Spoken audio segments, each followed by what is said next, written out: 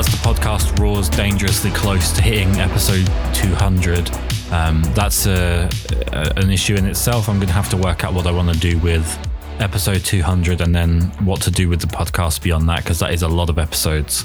That's a bridge we'll cross when we come to it. Today, we have such a wonderful opportunity to speak with a photographer that is just so iconic, and I'm such an enormous fan. I'm going to do my best to not be completely overwhelmed the entire way through this interview, although I'm not making any promises. As we do with all of these, before we get started with sort of getting into the details of things, your work and your subjects and so on, let's start off with why you picked up a camera in the first place, and what was it that made you want to become a photographer? I come from a family that is, my mom and dad met on art school.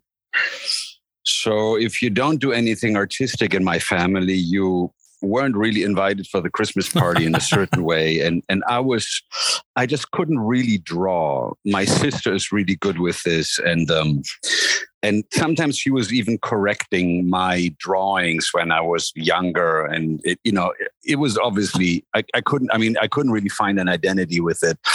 I don't really know how I got into photography because it was actually really early. I picked it up. I think I was around 10 or 11.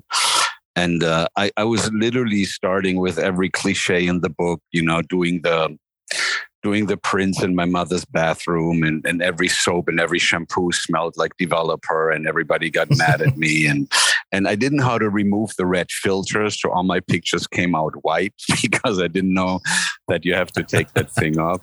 So, you could really say I started at the bottom, and I probably done the worst prints anyone ever seen, in the sense that there was nothing on it.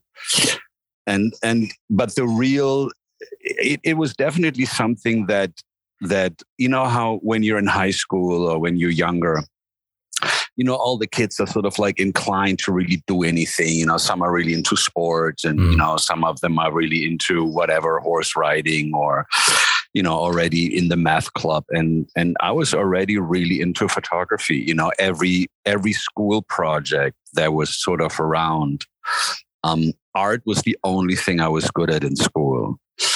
And I think it's also because I have a very hard time putting my energy into something that I'm not interested in. And it really breaks you in school because you have to, pay attention to so many different aspects, and maybe they turn into something interesting, but I couldn't get myself to do it. So I was always very focused on photography. And because few things can really hold my attention, I got actually thrown out of school as a teenager. I think I was about 16. They asked me to leave, to put it in nice terms. So I was a bit of a troubled kid. I was on the street, and the family didn't know what to do with me. And the story goes that to go to art school, which obviously was kind of an institution in my family, because this is where my parents met, and my sister was in art school. But I didn't have a degree. Since I didn't finish school, I couldn't really join because they only take people with a degree. Now, they did have something, it's kind of like a special talent clause, right? Meaning that, to go to art school in the town where I was, or Germany, you have to score like 50 points. Right. And they said, if you score 100, they take you anyway, even without a degree or without a diploma. So my mom said, you need to try this because, you need to get off the street. And I did, and I got 99, so they didn't take me. So my mom was really worried. And because I was also hanging, I was like 16, I wanted to be a gangster. I was hanging out with the wrong people. Being a gangster, meaning that I was like stealing, pretzels and pizza, that was as hard as it got. And so my mom went to the principal, and she says, why are you doing this? Why do you, that's personal. Why are you depriving him of this one point? It cannot be about that. Plus you take all the others with 50. And the guy said to my mom, look, there's obviously a point to this because we think he's too young. Because everybody else finished school, they're in their early 20s, and your son is 16. We think he doesn't fit in yet. And we think for 1 or 2 years at least, he should do an intern, do something that he's passionate about, And we clearly give them the signal, you're good enough, come back. But we don't have any 16-year-olds in our school. It just didn't happen. And we think it's going to create a problem. Right. And that kind of like made sense. And I happen to know some girl I knew was the girlfriend of a photographer. And somehow she got me to be his assistant. Now, I didn't know anything. I didn't know a camera from a vacuum cleaner really on a professional level. But I worked with this guy for a first day, and he was nice. And I tell you the truth, at the end of the day, he drove me to the subway, and he says, "Look, you can come back tomorrow." And before I got out of the car, I looked at him and I thought, look, the guy got a girlfriend, he's got a car, he's got a job. And he was like 26, 27. I was like, this is what I'm going to do. I'm going to become a photographer. This sounds like it seems to be a good life. Mm-hmm. And since I got out of that car, I never changed my mind. That was just the road I took. And eventually, the guy fired me after like a couple of months, but he teach me the basics. He teach me how to use a Mamiya RZ, which is still the camera actually I'm using today. So I never changed on that. And then then I did a couple of other small assistant jobs.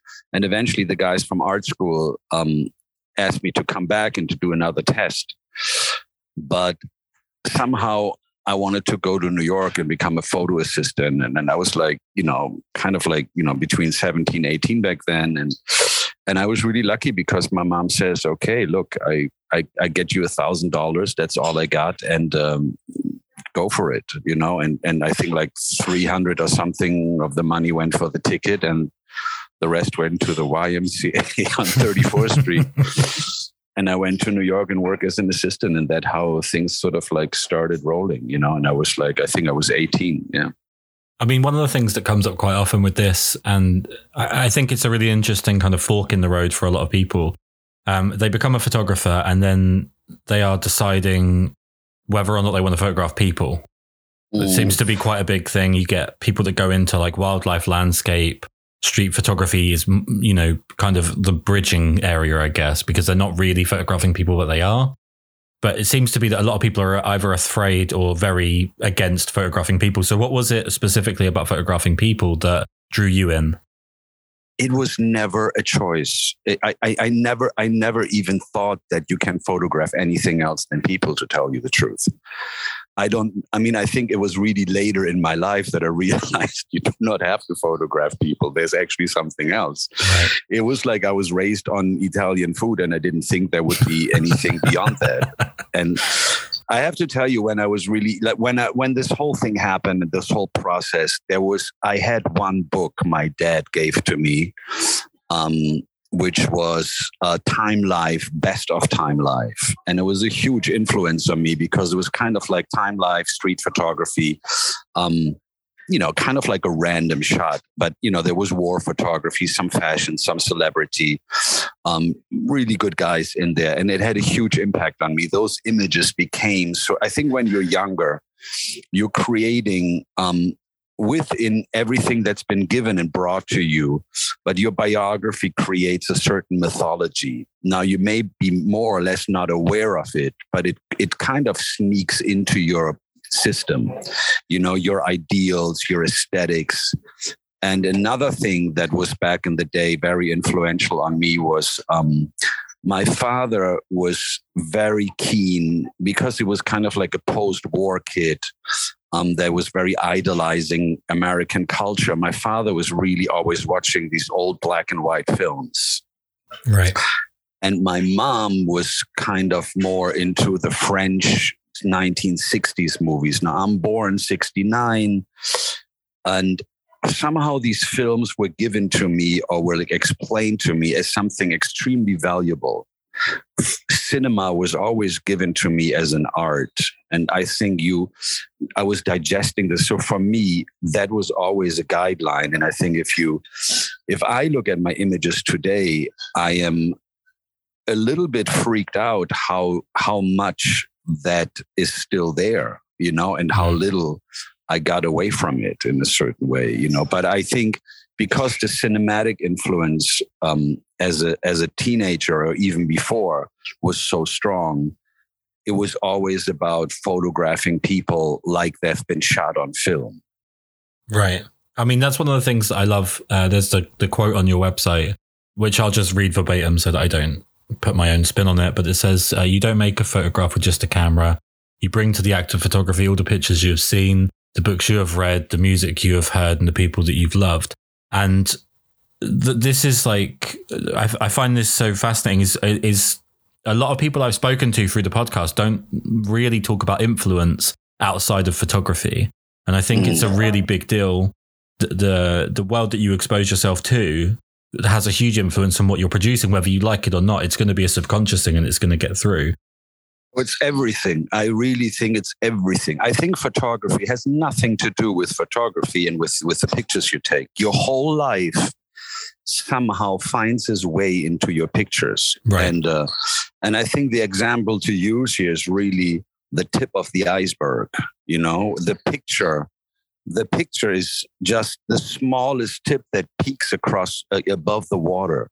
But everything you are, there's such an unconscious manifestation in your images that I would say you don't understand the pictures through yourself. You understand yourself through the pictures. Right. When you look at your photographs, you're trying to question, why did I shoot this?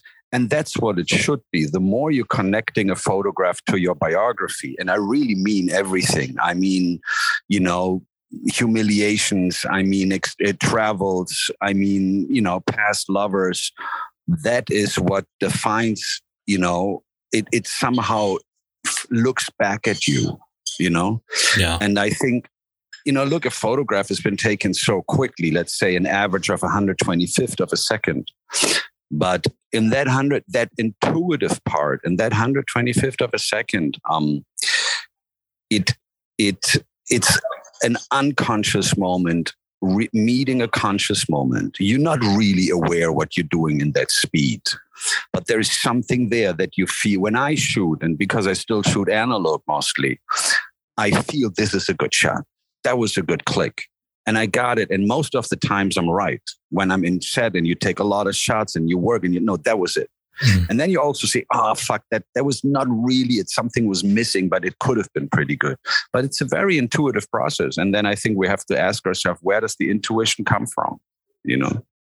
I mean, you say it's intuitive, but one thing I find difficult myself, and obviously I can only speak from my own experiences, is that I seem to have a battle between my unconscious and my brain trying to direct where everything's going. So I'm almost fighting my own intuition on things because I'm second guessing myself and thinking that things, I tend to look at my own work very externally. I tend to look at it as if I'm someone else looking at my work and how would they judge it, which I think is, I mean, I don't know, but it feels like that's the completely wrong way to go about things, because then you're being very sort of unnecessarily critical and you're also inhibiting your own influence a little bit. Well, you know, look, I think maybe that struggle is your creativity. You know, maybe you have to embrace it rather than reject it, because look, there's an interesting part because like I said, for me, you really understand yourself through the photography you do. You don't photograph the way things are. You don't look at the way things are. Mm-hmm. You know, you photograph the way you are. You know, you look at things the way you are. It's not what they are. You know, this is how you see them. You know, they could be completely different in somebody else's eyes. You know, yeah. And I think, you know, if you look at, you know, there's an interesting theory from Karl Jung, who was sort of like the counterpart to Freud in the 20s, 30s. And he developed a certain personality profile. He was actually the one that came up with an introverted and an extroverted personality. While I think obviously those terms really became such a part of our life right now, but what he really means that the extrovert is defining life more through what he sees, for what's out there, his logic, his decisions. It's sort of based on, you know, what is in front of him. While the introvert is mainly making his decisions out of his sort of like emotional insides. He's more detached from the outside. And I think these are just different personalities we have. And I think, yeah, we can fight them and there might be a certain energy there. I work very intuitively, but I also really appreciate people who take a lot. And if you work intuitively, you don't take so much control because you're sort of just like guiding yourself through there. You know, like you're going through a city and you say, let's go here. Right. You know, that feels right.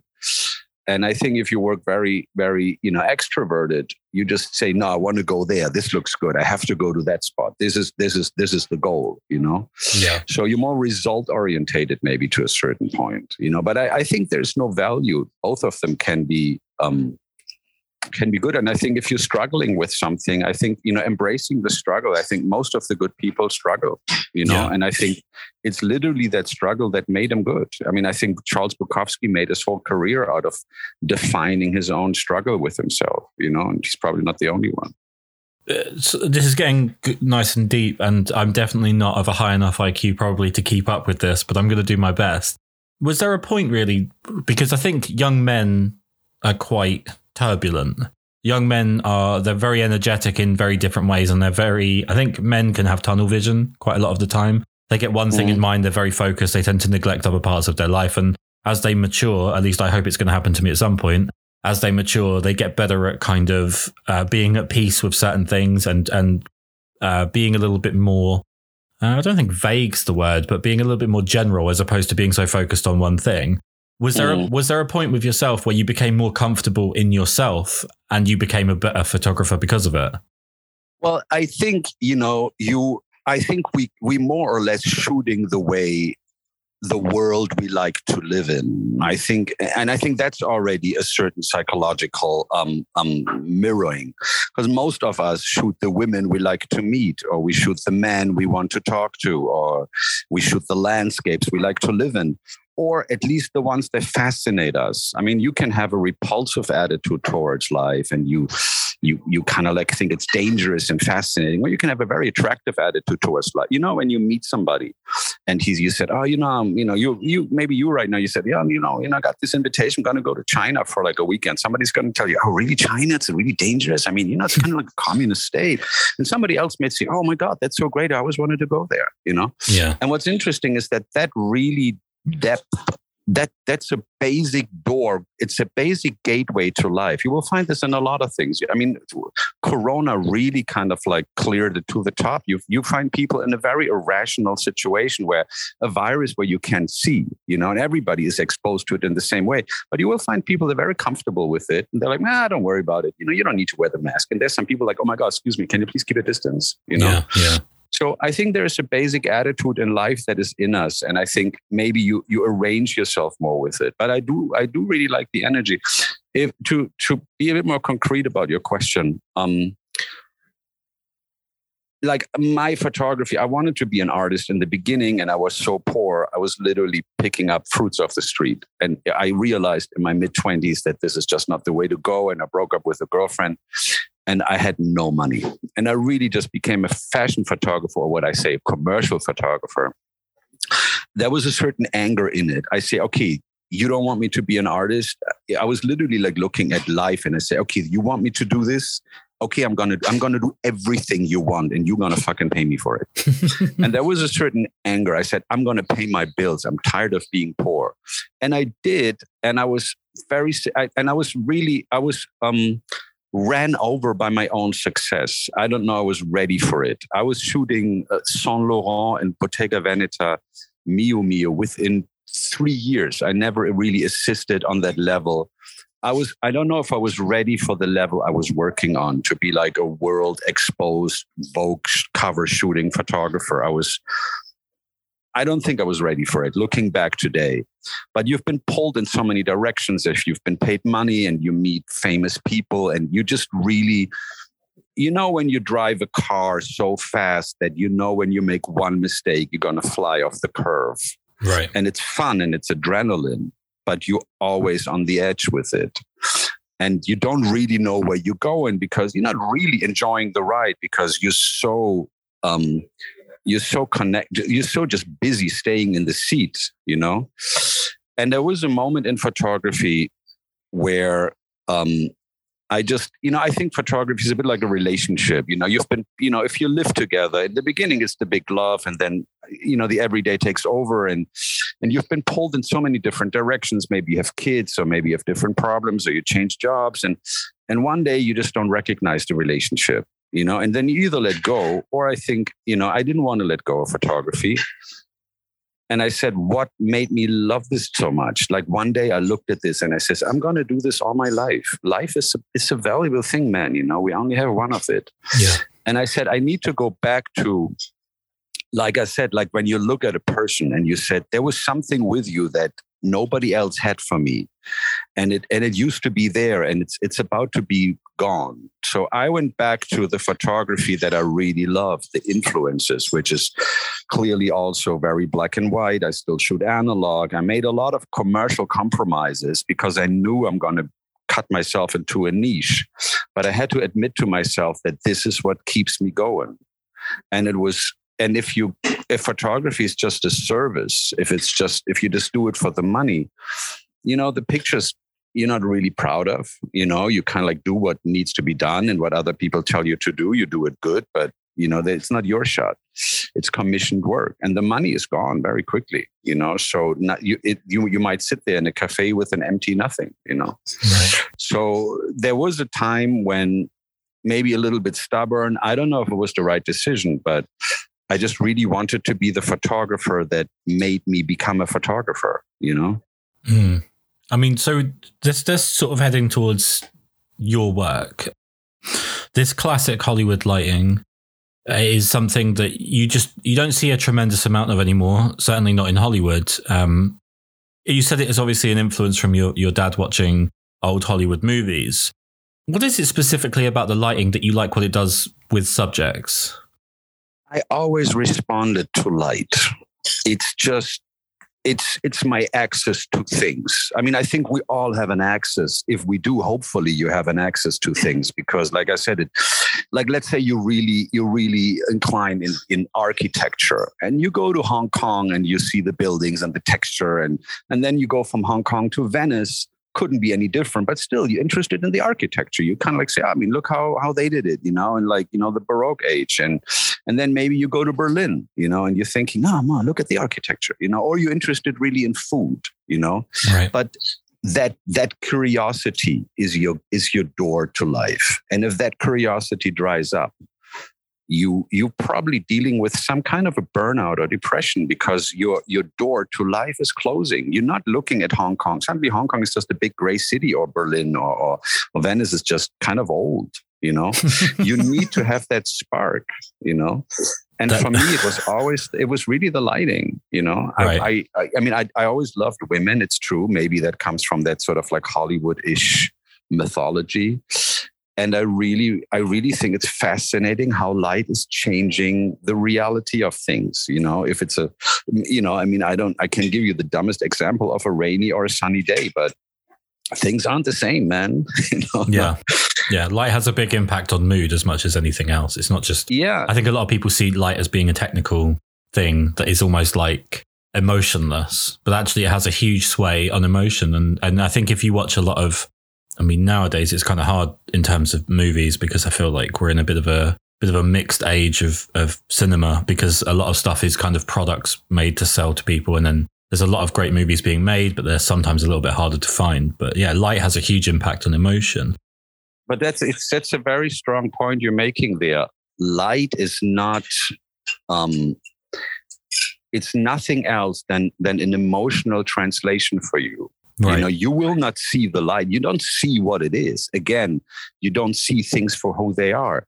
You see things for the way you interpret them, and the lighting of it will be a huge matter of interpretation. And that even counts for the person. You can light them in so many different ways, and they have a different character. They're different people, Yeah. And obviously there were certain times about like the Renaissance, Caravaggio had a certain sense of lighting. And I think it's true. Hollywood created in that particular time, they celebrated a certain sense of lighting. They invented it. It wasn't there before, movies only, arrived in like the late 19th century, and they invented this type of way of creating something, and it's true. I somehow just emotionally really respond to it. I mean, if I have an hour, I watch a B movie, somewhere, some old film, and tell you the truth, I hate it sometimes. I want to get out of it. I want to be more cool. I want to do something else, but it's just not me, man,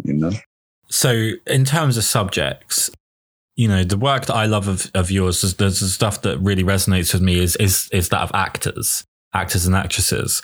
And I feel like we're in a bit of an interesting phase because we had the huge supermodel boom of the 90s, and that has kind of completely dissipated into celebrities being models as opposed to models being celebrities. I feel like it's gone kind of the other way around, where actors, musicians, and then bizarre sort of idea of influencers, which I still don't really fully understand personally, but have become the models now. In terms of your position as a photographer on set, what's the difference between photographing someone who is, without wanting to sound derogatory, just a model, compared to photographing someone that's an actor or an actress? Well, I think, there's just a different approach. A model is obviously more of a canvas. You creating really your own scenario with her, and her job is to sort of like to bring that to life, and I think it would be more visual. And a good model will always bring something in it, I think, if you read her, but I think it will be more, I think, you will tell a story also in that sense more through appearance.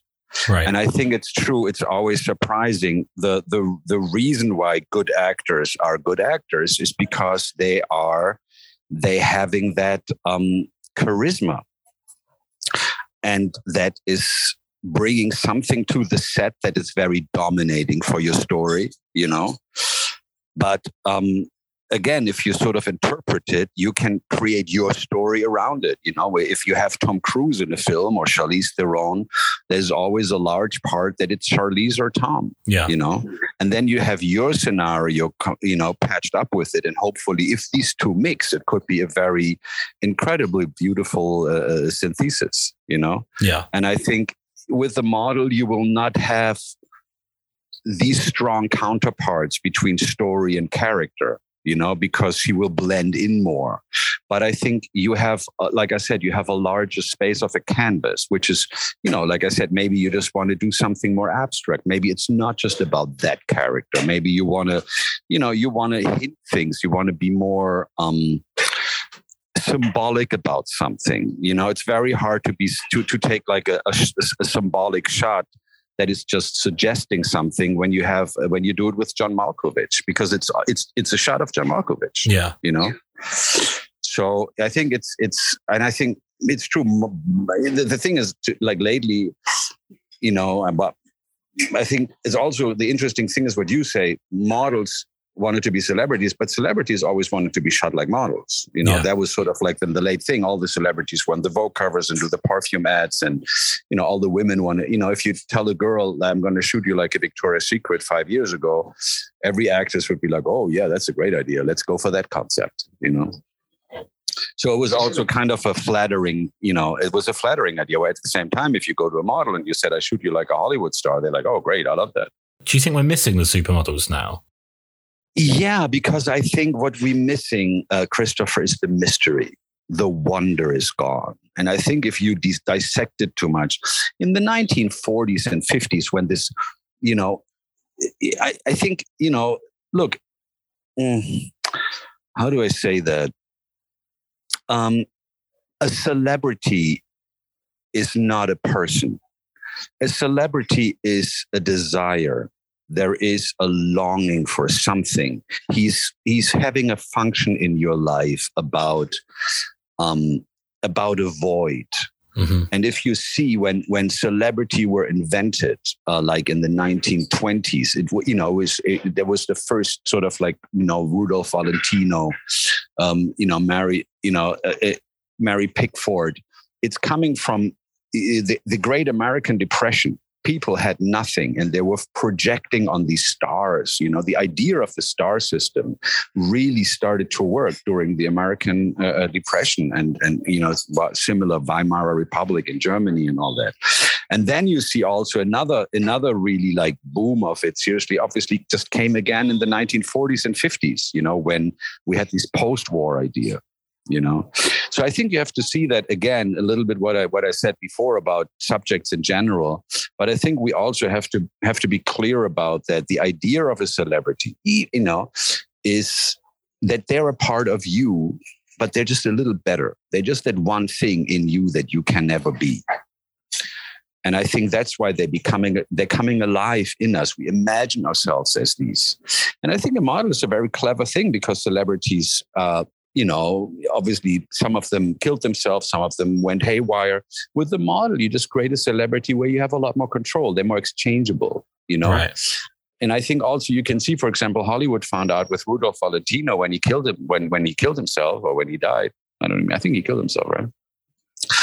That it doesn't really, with James Dean, it doesn't really matter if a star is dead or alive, There's no difference. People still think he's great. And they thought with James Dean, for example, and also with Valentino, that the movies they already made, nobody's going to watch them. Why would people watch a dead person? And then they found out there's no difference. In opposite, an image of a dead person is almost easier to control. Yeah. And I think the idea of a model is always, they're very easy to control. Yet they've been told what to do. They've been easier to, they've been more disposable. If a model makes a problem, you can just book another one, which is much harder with Elvis or with, Marlon Brando, Yeah, definitely. I mean, I will steer this back towards photography, but this is just so fascinating. With social media, everybody, I literally had someone last week who I don't know message me about a conversation I was having on the podcast about social media, and they referred to themselves as their own brand.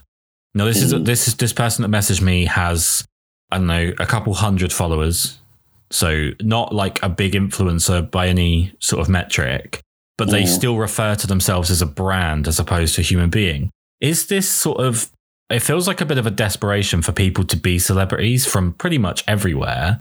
Does that kind of take away the gloss of celebrities in general if everybody can consider themselves one via social media? Yeah, I mean, like I said, for me, it's a complete it's a demolition of the idea of a celebrity, because I mean, I think also, and I think it's an exhausting demolition because before, like I said, celebrities were, people in Hollywood, they were very far away. We didn't know anything about them. We didn't want to know what they have for breakfast and how their toilet looks like, and how their bathroom, and I think with this complete demystification of the celebrity, like I said, you almost make them too concrete. You give it, look at people like Marilyn or, to a certain point, you can even use people like Churchill is a celebrity, Stalin, or whatever. JFK was a celebrity. Yeah. These people are they're very mysterious. And the more mysterious somebody is, the more large of a projection surface he's for all of us. So I think these celebrities, I think it's true. There's kind of like I think we're in a very narcissistic kind of like moment right now. And I think it's funny how this Andy Warholish kind of like prediction that we're all going to be famous for 15 minutes. But what is it? What do we do then after half an hour? It's true. What's going to happen for all these people, Yeah. It's a weird situation where people can feel entitled to other people's attention. Like that's the amazing thing with mobile phones and with social media in general. It's just this idea that you are deserving of someone else's time almost as an inherent right. Exactly. And if you reverse that, you also see the fear of not having it, and the desperation behind it. But look, I mean, from a photographic point of view, since this is sort of like what we talk about, I think there's another huge kind of like, let's say a level that needs to be thought about, which is archives, I mean, from your grandmother to, like I said, Mary Pickford, the amount of images existing of these people was a negative. It was limited, Today, I think the number is that in 2 hours, more pictures are shot than in the first 150 years of photography combined. Now, and I'm not just talking about the incredibly quality that was shot in the 150 years of photography. We're talking Edward West and Edward Steichen, to Richard Avid and to Irving Penn. I mean, we also talking about the quantity. Who's going to archive all these pictures? They're meaningless. These celebrities today have not just a short shelf life. They will not be remembered because nobody's going to have a hard drive to collect millions and millions of TikTok videos and images and cat videos of them, or like selfies. I have no idea how are we going to look back at this in 20 years? Because if you think about it, your grandmother probably had 15, 20 pictures taken of herself in her life. One when she was a baby, one when she had a graduation, maybe in between something, maybe some birthday shots, one day on the beach. But, and these pictures were in a box and they were iconic. They were part of family history. How are the grandmothers of the 2030? With millions of photographs in more or less also semi-embarrassing, like lame situations. Where's this going to go? Because I think physically, literally, just purely from a technical point of view, we do not have the resources to store all these photographs. Nobody does. You change your iPhone two times and you're throwing away 40, 50,000 photographs, maybe more. When you talk about these people, they maybe have 100 followers, but I tell you, when you go on their phone, they have 150,000 pictures on their phone. It's not good maths, whichever way you look at it. It doesn't add up. Okay, so can I ask about a couple of specific people that you photographed? Because I'm fascinated by a couple of subjects in particular. There's just, I could probably do this for hours, and I definitely don't want to do that to you, but there's a couple people in particular I'd really like to pick out. One in particular who is someone who I find fascinating, and I feel like I don't know if they don't get the esteem or the respect they deserve from the general public as much as they should, but Milla Jovovich. Yeah. So yourself, Peter Lindbergh, Rankin, Ellen von Unworth have all produced amazing images, and there's got to be more than that of Milla. And what is it that she does that is she's got so much charisma and so much interest in a photo? What is it about Milla that makes her such a fantastic subject? I tell you, Christopher, if I had an answer, the Kardashians would have already kind of like made a business out of it, and they would have probably sold it to people. There is a very fascinating thing that there's people, they have this connection with the camera, and I think we all sort of like thought about it. And, there is, I honestly, I saw this just, a while ago, I saw this documentary of Marilyn, and I think this one was actually pretty fascinating because somehow, there's all these lame documentaries of Marilyn, but this one interviewed a lot of people that they actually made her career, And there was apparently one guy, I think Marilyn had different affairs with different men who could be helpful for her, very kind of like Hollywood style. And there was one guy who kind of invented her name and kind of like, registered it and gave her some advice. I mean, it was just like they invented this idea. And Marilyn was a fairly short girl, and she just, and what he said is that he said, some people just come alive in the box. And some people die in the box, and the box has its own logic, box meaning the camera, There's quite a beautiful line from a French movie called Vie Privée, who's kind of a little bit biographical in the widest sense about Brigitte Bardot. And, she plays the role of a young dancer, and eventually somebody does some kind of like screen test of her. And when they do that, it's quite well done because they show her as a close-up, and then the camera pans out, and then you see her frame in the camera. And there's a voice that says something happened between her and the machine. And that's really what it is. I mean, with some people on very different levels, because I think Milla, for example, has a dark side and a strong, very masculine side, in front of the camera. And she's able to explore that. And Giselle has a very different side in front of the camera, and it also works, But I think these people, again, they be able to express something that connects with our longings. And I think I met the most beautiful women, and on camera, there's just nothing there. They're just pretty, There's nothing speaks to you. And often, sometimes I come into a studio and then you see these people in the morning, and they got some little bit greasy skin and they got the wet hair, and you're thinking, I mean, without naming names, but I worked with, Oscar-winning Hollywood actors. But when you come into the dressing room in the morning, you're thinking, I don't know how the others did it, but this is not going to be easy, And you really panic.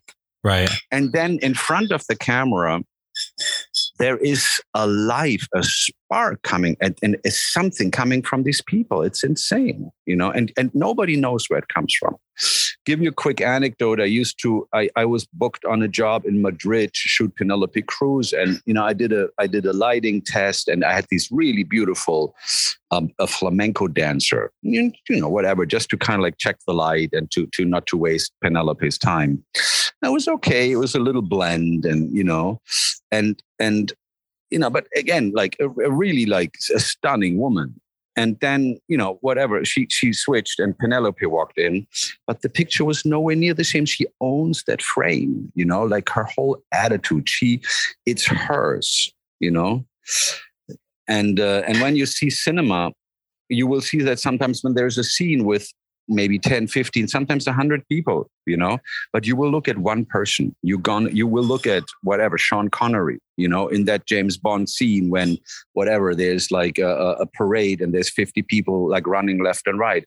But you look at Sean, he is the one who gets the magic, Yeah. And I think we all, like I said, I think, it's a bit like a question, what is real beauty? I've been often asked questions about beauty, but I think we have to leave things with a mystery. We like to explain things. But if you explain something, again, you always want to control it and conquer it and own it and market it and make it useful for you. And thank God, like this didn't work yet. We tried to market and beauty with standards all over the place, but we still can't really explain it. You know what I mean? And I think it's the same thing for photogenic charisma, Well, I'm not a fan of the word talented because I think that there's an implication with the word talented that it's somehow inherited through genetics or whatever. Yeah. It's not something that you've actually worked on. And there's that like expression about hard work beats talent. Well, I think people can be talented because of their hard work.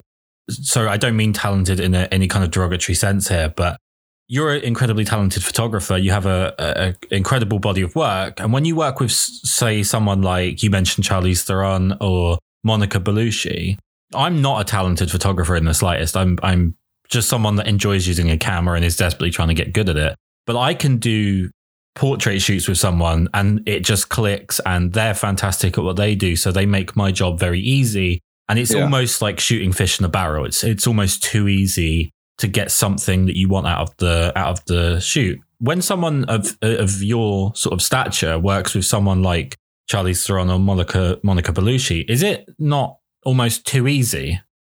I mean, because it's really like shooting out of a moving train because already the conditions are so hard. I worked with some movie stars. And in the evening, I was looking at the hotel walls and I was thinking, how do people make a 6-month movie with this? How do they survive? It's emotionally so draining. There is so much insecurity, and okay.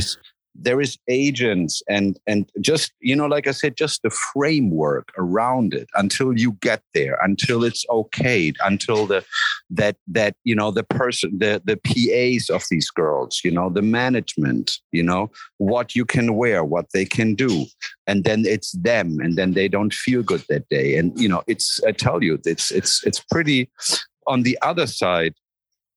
The bar is really, really high. I mean, for example, when I shot Scarlett Johansson, everybody's like, wow, my God, you're going to shoot Scarlett Johansson. But when I shot her, she was already pregnant. She didn't feel great that day. She actually came from the hospital to the studio because she had these morning sicknesses, and she was not into it, which is understandable. She was pregnant. She had other things on her mind, but she committed to the shoot and I had to make the best out of it.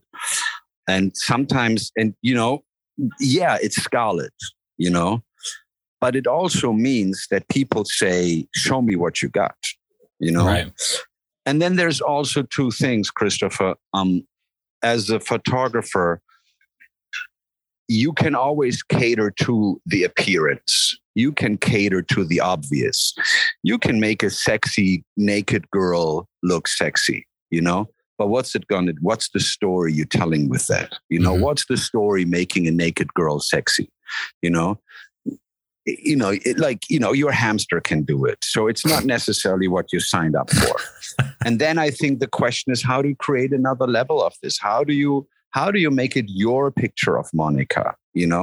How do you make it a picture that is recognizable? How do you define that shot as your movie, your imagination? Again, how, a lot of people shot her, how do you, when that picture later is, how do you say that? But that was my interpretation of that day, because you don't have, 55, trials with these people. Maybe you meet them, once or three times in your life, Yeah. So, and it's not just that. One thing, I worked, for example, with Monica Bellucci over the years, but she's changing. When I met her, she had her first daughter, and I think the daughter was like not even a year old, maybe like 8-9 months. And then I shot her with a second kid. I shot her when she was pregnant. I shot her after and before the separation from her boyfriend or husband. They're going through different things, and they sometimes think they are forever, but you also see them changing, and you see that at a certain point they look more like that. And you have to capture it somehow. When you look at women like Romy Schneider or most movie stars, you're documenting part of their life. Yeah. So I do think, yes, you've been given a lot, but it's like, you better know what to do with it.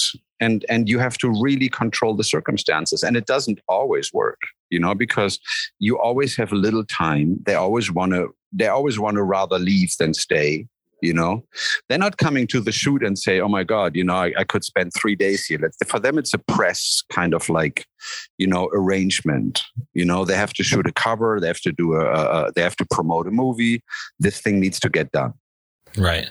If I could change gears a little bit, then you do some directing of movement, essentially, compared to photography, which is much more static. How are you different in terms of your directional approach from directing video compared to photography? It's very different. I was trying to do both in one day, but it's very different, because one thing is, it's really, a photograph needs to contain everything in itself. And you don't really tell people how long they're going to look at a photograph. It could be 1 second. It could be 10 minutes, With a film, you tell a story by putting different images in a juxtaposition, and there needs to be a value in the shot. There needs to be a positive or negative. And I think if you don't have that, it's boring. And I think most like fashion photography, or many people who just do short little films, they just want to have beautiful images, and they think, oh man, I'm just going to extend my pictures.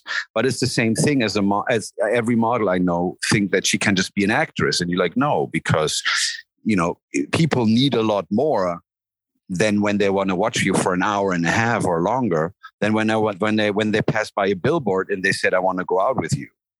Yeah. There's more, the emotional process, the demands of a film, because you want to keep people's attention, are a lot higher, so you have to really think story, and it's not just about aesthetics, but again, it's a good training, because I like to think story whenever I shoot my films or my photography, but it's a different animal, and I think it's not to be mixed up. And I think, like I said, I know so many girls, they're really good models, really, really good models, and I think they all experience the transition to film as a lot more complex than you do, because you need to stimulate curiosity and ambiguity. And a photograph's ambiguity works on very different levels, because it has to be in the shot. It doesn't have to happen right after. Yeah. So, I mean, the approach has to be different, but in terms of the actual execution as well. Is it not also the case that when you're directing, you're collaborating a lot more? You're relying on a lot of other moving parts to work with you, as opposed to photography, which can be done pretty much in a one-to-one basis. Yeah, I mean, like when I'm directing, I'm not doing the camera. I sometimes do one of the cameras, but I also felt that it feel, because I like to do it, but I also feel it's very distracting. When you're directing, you really need to step back and you watch it from far, and you have to take different levels of control, Like I said, when like I said, there's so many different approaches to this. When I listen a lot to interviews, for example, from directors that I find fascinating, because like my influence from cinema is so strong. But one tells you really need to improvise, and the other one tells you, well, no improvisation will ever be better than what the writer came up with. Yeah. So stick to the script. Sidney Lumet says, I've never seen an actor that's a better writer than the writer that I hired. And I think, well, that's probably a point, and then the other ones do a lot of ad lib because they say, no, I just wanted to happen out of the conditions, and some people do 50 takes because they say, I want you to sit in this chair like you sit in this chair 1,000 times, Yeah. But films are always closer to the human condition. I come from a fashion background, and I'm slowly having to work myself out of that aesthetic sugarcoating things, I mean, do you look at the work of, like, in terms of cinema, like Nocturnal Animals, which was directed by Tom Ford? Do you look at work like that and see that as the kind of a good future for cinema in terms of people coming across from non-cinematic? I don't want to say non-cinematic backgrounds, but they specialize in something else and they bring something different to cinema, as opposed to cinema being very homogenous and very sort of cyclical in that you work in cinema, you produce films. It kind of becomes maybe a bit stagnant. Yeah, I mean, I think the outside influences are good, but if I watch Tom Ford's movies, to me, they're incredibly fashionable, stylized. And I think that the character always, I mean, if you look at A Simple Man and you look at the hairstyle from, give me the name of the redhead. Oh, yeah, you've caught me off guard as well. Julianne Moore, that's it. And I think it's true. It's a reference. It's a great reference for fashion. But for me, it looks like a fashion editorial, And I'm sure there's stories some inside. But like I said, I mean, he had the means and the idea. And I think it works to a certain way. Mm-hmm. But for me, it's not Martin Scorsese. It that really lives through the story. Yeah. It's really about good cinema is really about the human condition. I think to a certain point, good photography is about the human condition. But then again, in fashion, it's a theater, and I think that theater can have certain, let's say, it has certain caprice, like moods. It can swing and it can be very surrealistic. It can be sarcastic. It can be grotesque. And it's interesting to watch. But I think, will it really stay with you? I think that's what I wonder, Right. And I think what matters so much in any photograph and even in a movie, but I think the rule for photography that, what matters is not what you see when you look at the picture. What matters is the feeling you walk away with. What something stays in you.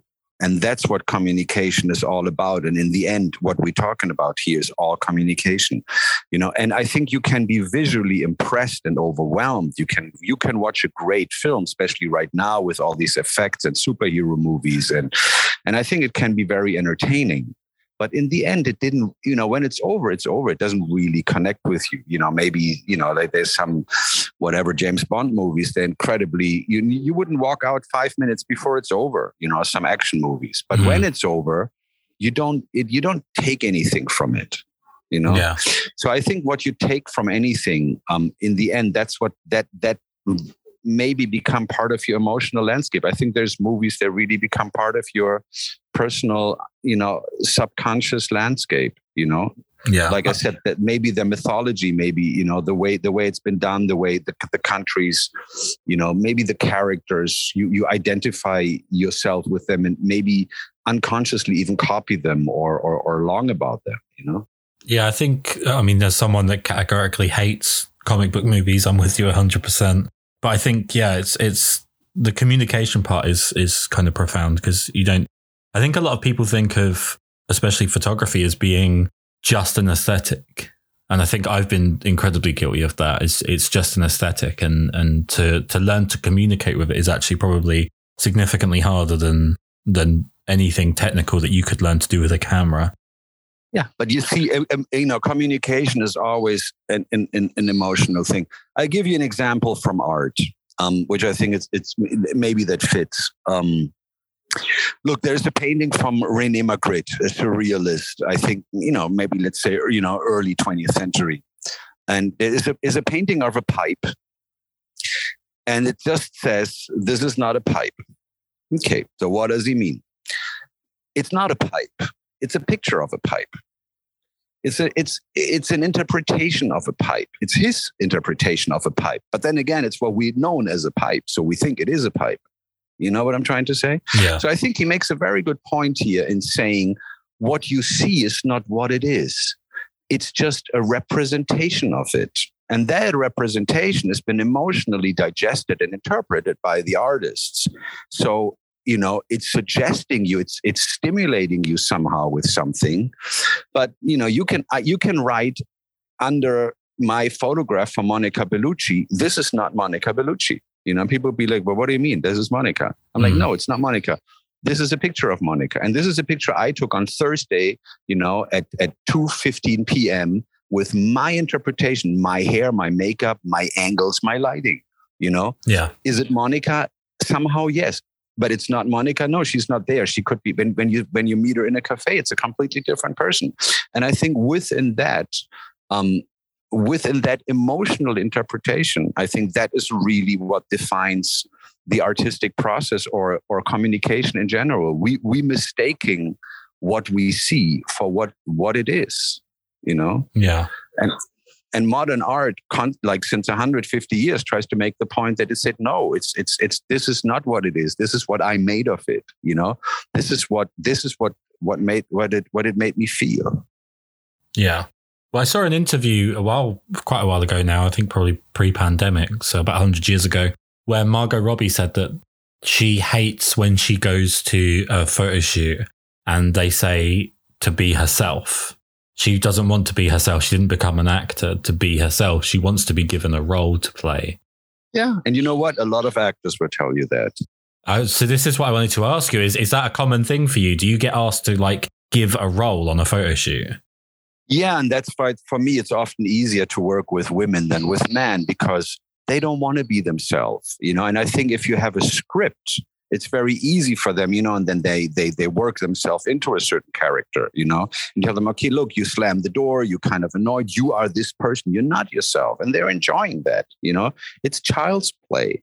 Like I said, we just talked about James Bond or any other way. These people pretending to save the world. It's like 5-year-olds, but they're loving it. It's an enjoyable process, But I mean, you got to be a bit of a kid to walk around in front of a camera and fight some muscle guy and say, "Oh, I'm going to kill you. I'm going to kill you." It's a very childish thing to do for an actor, But I think it's true. And if you have a photograph, it's more difficult because they are more confronted with who they are.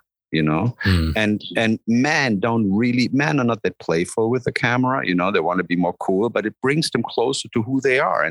And it makes all of us more nervous. Like I said, I'm sometimes surprised that even the most media pro actors or celebrities, they know the violence of the camera. So I guess what I'm trying to say is the fear or that idea that hangs over us, if the way we see ourselves is really who we are, or do other people see ourselves very different, and maybe what we see in the mirror is not really who we are, it's just what we think we are. I think that fear carries itself through the whole history of photography, because suddenly there is kind of what has been defined as a realistic document. And when you think about, obviously, taking a black and white portrait self-portrait maybe 20 years ago, 10 years ago was still, very much defined. But today you just turn your phone around and boom, you see yourself and you're thinking, oh man, I look horrible today, And I think the constant confrontation with who you are it's deeply changing your psychological sense of how do you define yourself in this world. Yeah. So for you then, I mean, I know that I can't draw from my own experience because I certainly haven't done what you've done, but do you find that you are a different person on set? Like, do you play a role compared to who you are when you're at home, not being a photographer? I think we always have a certain social code that we're employing, but I wish I would have.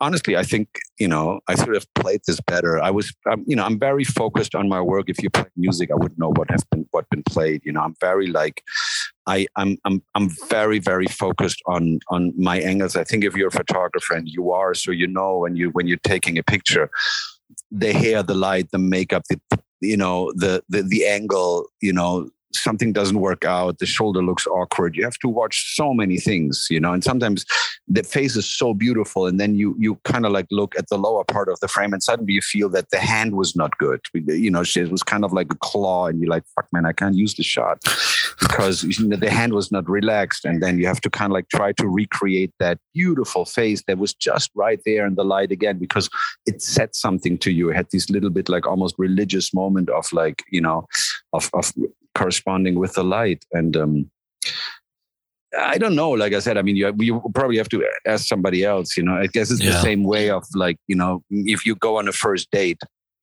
and you kind of try to be yourself, but the more you try, the less it probably works, Yeah. I mean, you can't really try to be who you are because then you're influencing it. I can't tell you how much I appreciate the time that you've taken to do this. I've got 2 questions left and I promise I'll leave you in peace. You've already kind of touched upon one thing near the beginning, which was that point where you drove towards commercial work and you left behind personal work for a while and you kind of threw yourself with sounded like a decent amount of spite towards doing things that made money as opposed to things that were more artistically inclined for yourself. At this point in your career, like today, what is the importance of personal work to you? And like how much of your work is personal? I say my work shifted majorly. I think, what's funny actually, because you mentioned social media, I was just probably what from me, most of it is almost all personal. Because I started to do this Instagram thing really just because I was a little frustrated the way my work was printed and it was edited, and it was often the pictures that I really liked were left out and unpublished, or I was not happy with the layout. So I thought, okay, I'm going to do this Instagram thing. I heard about few people doing it. Somebody told me about it in New York. And I said, hey, I can just show my pictures the way I am. And, like the way, and then at the same time, I started publishing books, but it was really just about a certain frustration of having maybe that general artist fear that the way people perceive you is not really what you want to communicate, because it's obvious, because obviously you get paid for it, and then other people take over the power, like a movie where you don't have director's cut, and it's been edited by others, and somehow then this Instagram thing got so big, and I think today hardly anybody looks at websites. Nobody looks at magazines anymore. And I'm still publishing books and I'm very happy with it. But I think most of the people know me through Instagram. And I at some point I put this line on top of my account and I said, this is personal. I mean, you just need to remember that, But in a way, it's really what I like to do.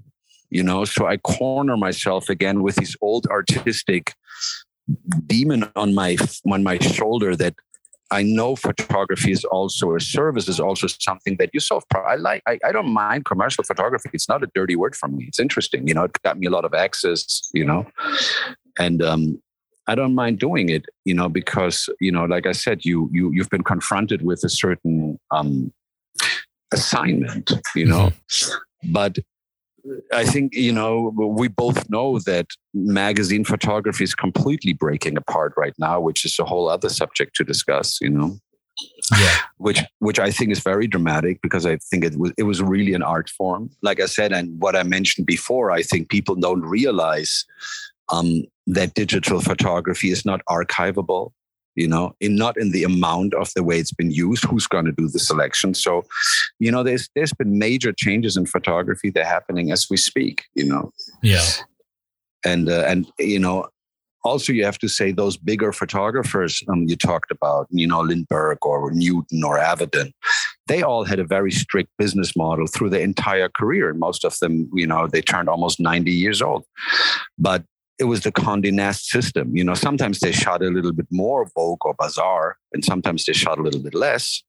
But that was always the benchmark, And today, nobody really cares if you shoot for Vogue, because there's much better channels to distribute, But then these channels are not regulated, and they have no production means, and they might have very different interests. They might be interested in your information and not even in the photographs. Yeah. So. Well, I think markets fluctuate, right, based on technology a lot of the times. Like technology improves and people think anything that isn't the most up-to-date technology automatically falls by the wayside and is no longer valuable in the slightest. And then I guess like what we've seen with film photography in the last 5 years, what we've seen with vinyl in music in the last few years, and I think film in cinema is starting to see this as well, is people realize, there's actually value to stuff that isn't the most recent technology for reasons beyond just ease of use and convenience. And perhaps... And commercial pressure, because I mean, if you walked 5 years ago, if an agent says, oh yeah, my photographer shoots digital and it's all really great, and he's like top of the line, nobody asked about, but how many meg does his image really have? What's the information? No creative director or no person in the advertising agency, was aware that his images from like, let's say 7 years ago, the resolution was really terrible. These images are complete. If I would have shot, you mentioned Monica Bellucci. I think I shot some of the last nudes from Monica, because then she had the second child and she kind of like stopped doing it. If I would have had those images on digital, I mean, they had 15 meg maybe, I would have not even be able to do a magazine size print of it today because, it was pixelated. Yeah. So I think, we also been through a lot, but I think in our market, in the fashion, you always, because we're all freelancers and we're always so afraid that we constantly feel the pressure of, there's a term that I really like. It's called dynamic stabilization. And I think what it means is very much related also today for the Instagram. What doesn't grow can't remain. That means you cannot be who you are. You constantly have to post growth. So a photographer who doesn't update his website, who doesn't have new followers, has constantly the fear of falling behind, but it's the same for a country, it's the same for if Japan doesn't have growth, if Greece doesn't have growth, okay, they're going to run in trouble, they're not going to, then they have to post even more growth the next year because, they're not going to be able to pay the pensions and maybe not whatever, their whole social system is going to be in dire. So I think we're living in a general social system where you can't remain what it is. Only growth justifies the existence, which puts a huge pressure on us. And you can see a technology you constantly need in your phone, and we photographers constantly need an update right now. I shoot a lot of pictures with my dad's camera, And people probably realized in the industry that you don't make a lot of money if photographers use the camera from their fathers, Yeah. Well, the pictures are technically, they're perfect. I mean, you probably shoot digital, how many updates you need on your cameras, how much software do you need, How long does it last until you need to buy a new one? Yeah, that's the problem with putting your faith in the hands of people that create new technology, is that they're incentivized to constantly replace something as quickly as possible to make as much money. So yeah, it's an interesting, I think we're at quite an interesting point in history with art and photography in general, because I feel like we're in a very strange time. This is way too big of a point to make towards the end of a podcast, because I think this is something that you could educate me on for an hour. But it feels like we're at this weird junction where everybody's anti-capitalist, but also everyone's trying to commercialize every aspect of every part of their life. So Yeah, which is a bit like the general idea of digitalization, I mean, I think, you're not going to find one politician that's not going to tell you that we're going to go more digital. On the other side, all of us are happy if we walk into a bank and we kind of like get a real person on the phone somewhere. But let me tell you one last thing about the digital thing, because I do think it's an interesting or an important point to make in photography. If you change, because people just say, it's just a digital camera, it's the same thing, just shoot the same girl, use the same light. But if you change the procedure that much, you will also change the result. And you will not take the same picture in digital you take in analog. And I give you the same thing in another example. If you write a letter, you will, and you're just writing the same person and you're having the same thoughts. And you have the option to use a text message or even an email. It will not be the same words. And you will express yourself differently. And also the return from that person, because it's more immediate, will be very different than if you have to write a letter, kind of like put it in an envelope, go to the post office, wait a week until you get something back, if you do get something back. But if you and I do think analog photography is more of writing a letter, because you're not aware of the immediate results. You need to send it off. It takes time, and in that time, something happens. In time, always something happens, and if you take time away, it's a different process. So digital photography didn't change photography technically. It changed photography aesthetically and emotionally. And I don't know if it changed for the better, if you ask me, but, I might have a bit of a radical view on that, because I don't think microwaved food went for the better, Yeah. Yeah. No, that's the comparison right there. All right. So last question. And I'm really hoping I don't put you in too much of a corner with this one, but I feel like this is a bit of a fun one to end on. Tell me. Okay, so let's say right now, for whatever reason, I have the ability to tell you that tomorrow will be the last day that you'll ever do photography. Ooh. Now, you can carry on taking pictures of like family and friends and so on from then on, but your last ever photo shoot is tomorrow, and you can only pick one person who you've already photographed. Who would you pick? I can have everyone? No. That's difficult. I don't know, because like I said, I mean, time moved on, I was in May or June. I was in LA for a while because of this whole Corona situation. I was working with Adriana Lima in Hollywood, and it's true. I love taking pictures of her. Now I've done it. Every time I tell my agent or anybody who knows me, it's like, oh yeah, you shot Adriana again. I'm like, come on, guy. I mean, how can you? You go to Hitchcock and you said, oh, you're shooting Grace Kelly again? Oh yeah, what's that gonna be like? You're another blonde. But I think I get the photo. I get often with her. I get the photograph I really like to take. And even, it's not an easy one to get in front of the camera anymore. But, it's true. I loved working with Monica, but then again, Monica right now, it's a different Monica than the one I met 15 years ago, when she was jumping around naked on the beach. Now she's a mom of two more or less grown children, and her daughter is kind of like becoming a model. Yeah. So there's processes, so... like I said, photography in many ways is so related to the time itself. I'm not the same person either I used to be when, I was with Monica on the beach of Biarritz, but maybe also sometimes you idolize certain time periods, but there's definitely people I like to photograph. But if you ask me from the ones I already shot, I would like to shoot maybe Scarlett again, because there's some shots I really like, but I think it was a difficult day for both of us. And I think I kind of like botched it a little bit, so. Well, I mean, it's a horrible, you're putting a horrible idea in my mind that I could never take another picture, because it's like, I'm a bad person. I do apologize. I tell you the truth. There was a time when I was told, when Polaroid disappeared. And there was a time when it was kind of like up in the air if Kodak is going to continue doing film. And I was really, really asking myself, what am I going to do if film is not going to be produced anymore, because I knew I wouldn't be a digital photographer. It's just not, I just can't, it's just, it doesn't emotionally, it doesn't speak to me. Where did you land on that? Where did you think you'd end up if film stopped? It was really a very difficult, it was like having a major accident and really having to change your life. I was really worried about that. I probably would have moved to film, Yeah.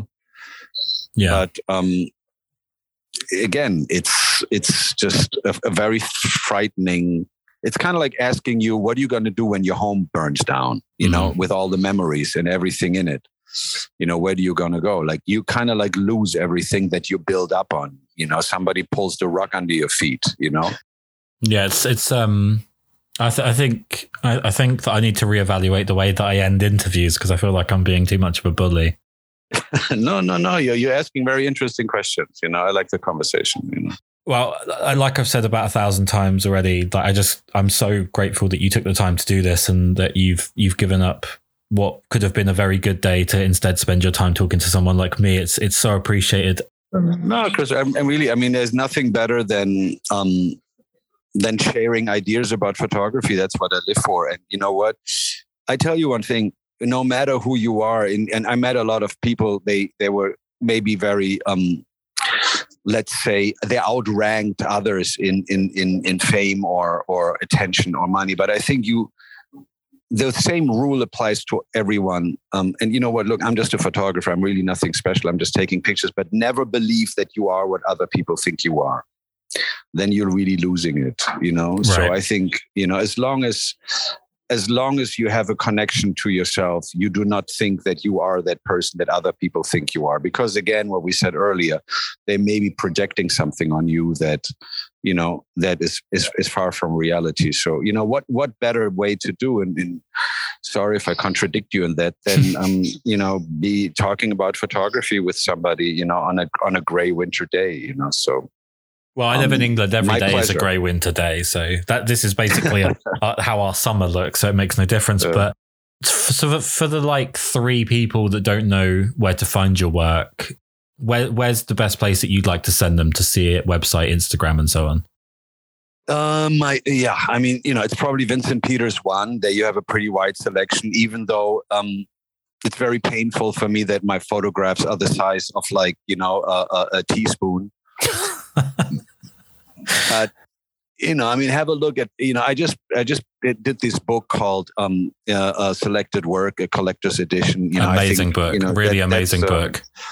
And I'm quite happy with the printing, actually, even though, there was quite a story behind this whole thing. But yeah, the book is out, and it's that would be my preferred way of, because it's tangible. Yep. I think if like I said, I guess, we're losing the sense of things being tangible today. But if you just want to have a quick look of what I do, look at it, Vincent Peters 1 on Instagram, And definitely, if you're a real photographer, check out vincentpetersstudio.com as well, because like you said, I'm kind of sick of looking at images that are the size of a teaspoon. Like, if you're a real photographer, sit down, actually spend some time looking at photography rather than just swiping on your phone while you're supposed to be watching a film or something. Yeah. Huge, unbelievably huge thank you for you taking the time to do this. I can't thank you enough. No problem, Christopher. My pleasure, really.